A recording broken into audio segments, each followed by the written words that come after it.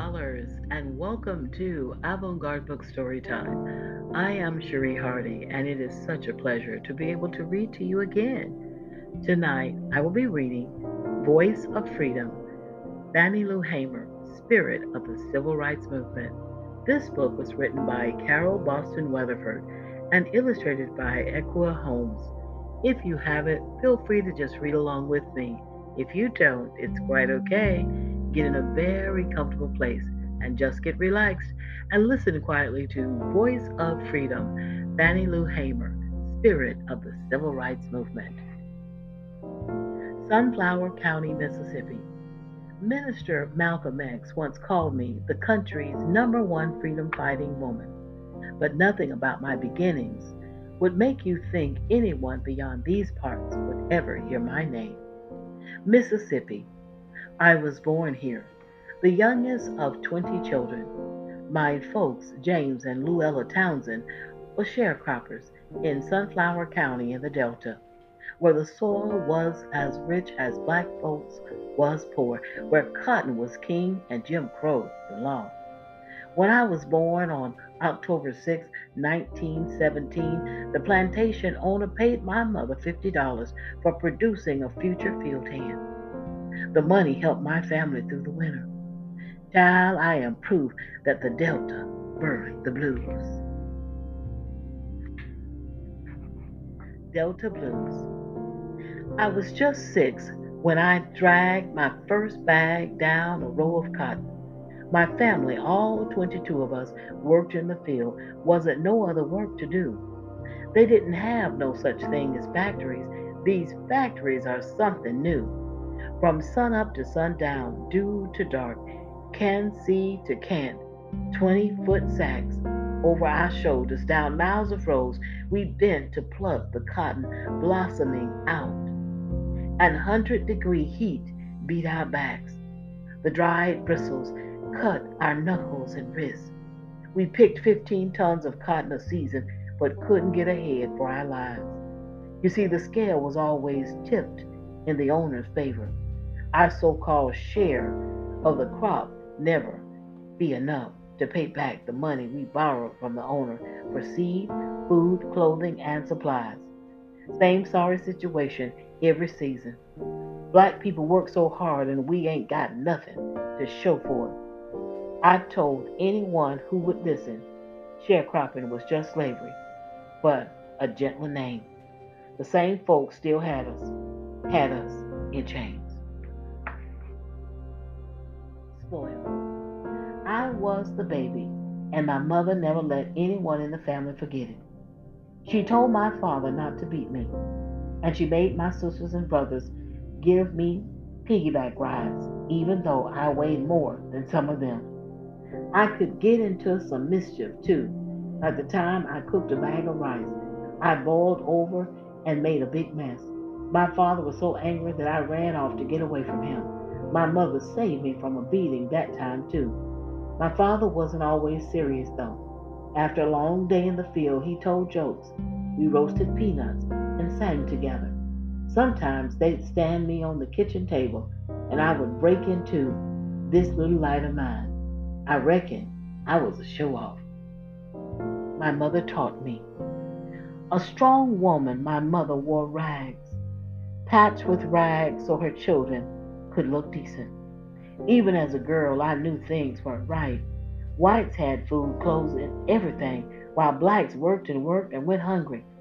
One day I asked, why wasn't I white so that we could have some food?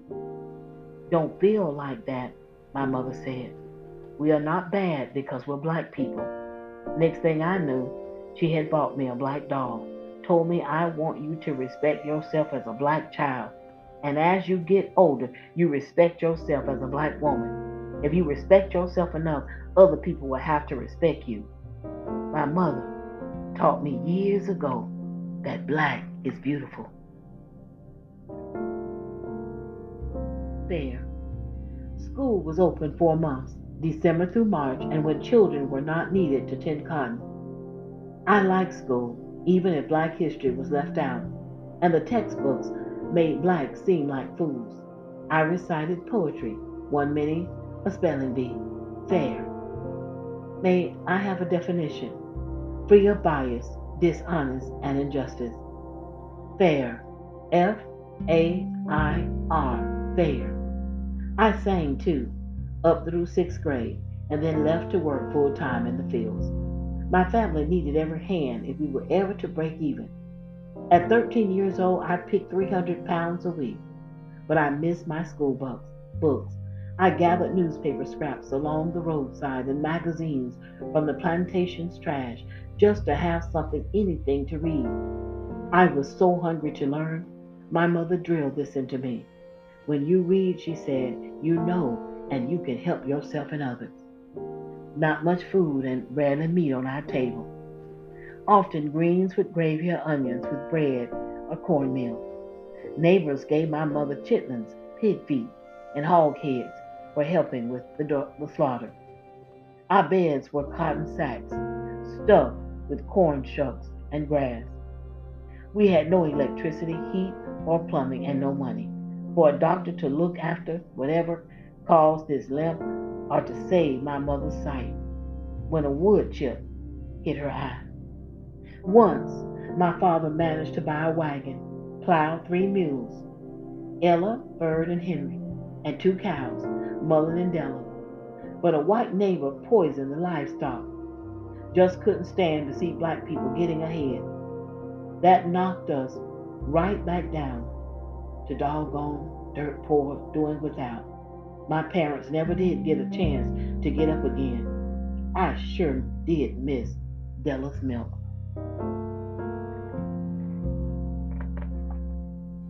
Not everyone could move up north. Hardship after hardship wore my father down. By the time I was 22, we had buried him. Most of my brothers and sisters moved up north, hoping for higher pay and a better life. I can't blame them. Jim Crow chokes every chance a black man gets down here. Who wouldn't long for something better? I might have gone too, but my mother needed care. I couldn't bear the thought of her in some nursing home. She was in her 80s, nearly blind, and worn down by hard work. When she moved in with me, sometimes I read to her. Other times, I'd hear her singing songs that would really sink down in me, powerful messages. Songs I never regretted staying behind, not a single minute, not a single note. Worse off than dogs. I married Perry Hamer, Pop, as he's known. A good man, a few words, steady as a rock. My last name changed, but little else. I joined Pop on the Marlowe plantation where he drove tractor. I just picked down different rows. I canned produce. Pop shot rabbits and squirrels, and we caught catfish and perch. On the side, we ran my father's old juke joint and sold bootleg liquor. We never went hungry, but we were still poor. We couldn't stand that the Marlowe's dog, Old Honey, had its own indoor bathroom, while me and Pap used an outhouse because our toilet stayed broken. The owner wouldn't fix it, said we didn't need it. Besides picking cotton, I was the timekeeper. I tracked hours worked, bales picked, and paid owed. But the boss fixed the scales to cheat us sharecroppers. When I could, I used my own scale to set things right. When I couldn't, the lie weighed on me heavily. Motherhood. In 1954, me and Pap adopted 2 little girls. I sang spirituals to Dorothy, Jean, and Virgie Reed, just like my mother had done to me. In 1961, a doctor tricked me into an operation supposedly to remove a growth. I awoke from the surgery to find that the doctor's knife cut more than a small tumor. He had removed the parts that God gave me to bring children into the world. I would never have babies of my own. A Mississippi law at that time said poor folks had no business making babies. That law may have taken my womb, but no one else was going to take my voice. Literacy test. In 1962, my friend Mary Tucker told me about a meeting at William Chapel Church. Four men from out of town was pushing voter registration.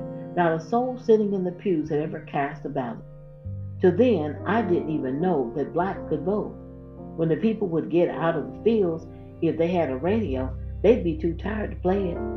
So we didn't know what was going on in the rest of the state, even much less in other places. But my hand flew up when the man asked for volunteers to go to the county courthouse and register. In all, 18 of us signed on for the trip. I was just curious to go, so I did. I guess I'd had any sense. I'd been a little scared. But what was the point of being scared? The only thing they could do to me was kill me. And it seemed like they'd been trying to do that a little bit at a time ever since I could remember. An old rented bus drove us 30 miles to Indianola, what was the home of the violent White Citizens Council. Barking dogs and rifle-toting men met our bus. That was supposed to scare us. The circuit clerk only let two people in the courthouse at a time. I went first. I didn't know what to expect. I had to give my name and workplace, and then read, copy, and explain parts of the Mississippi Constitution. I didn't know nothing about the law. No wonder I flunked the test. Now at least I knew that voting was my right. On the move. On the ride home, a policeman stopped our bus to arrest the driver on account of the yellow bus looked too much like a school bus.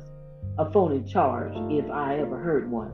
We emptied our pockets, scraped together $30 toward the bogus fine. Back at the plantation, my boss had already set my stuff in the road. Said they wasn't ready for that in Mississippi. He gave me a choice to withdraw my name at the courthouse or move on. All I could say was I didn't go down there to register for you. I was down there to register for myself. Later that night, I left my home and family to move in with the Tuckers. Before long, night riders came around. They shot in the house 16 times, thinking that I was there. I couldn't risk the Tuckers' lives. For 2 months, I moved from place to place, hiding out with friends and family. Then I rented a house in town near my family. Soon I moved in. I marched back into the courthouse and retook the test. What did I have to lose? There was nothing they could do to me. They couldn't fire me because I didn't have a job. They couldn't put me out of my house because I didn't have one. There was nothing they couldn't take from me there was nothing they could take from me any longer.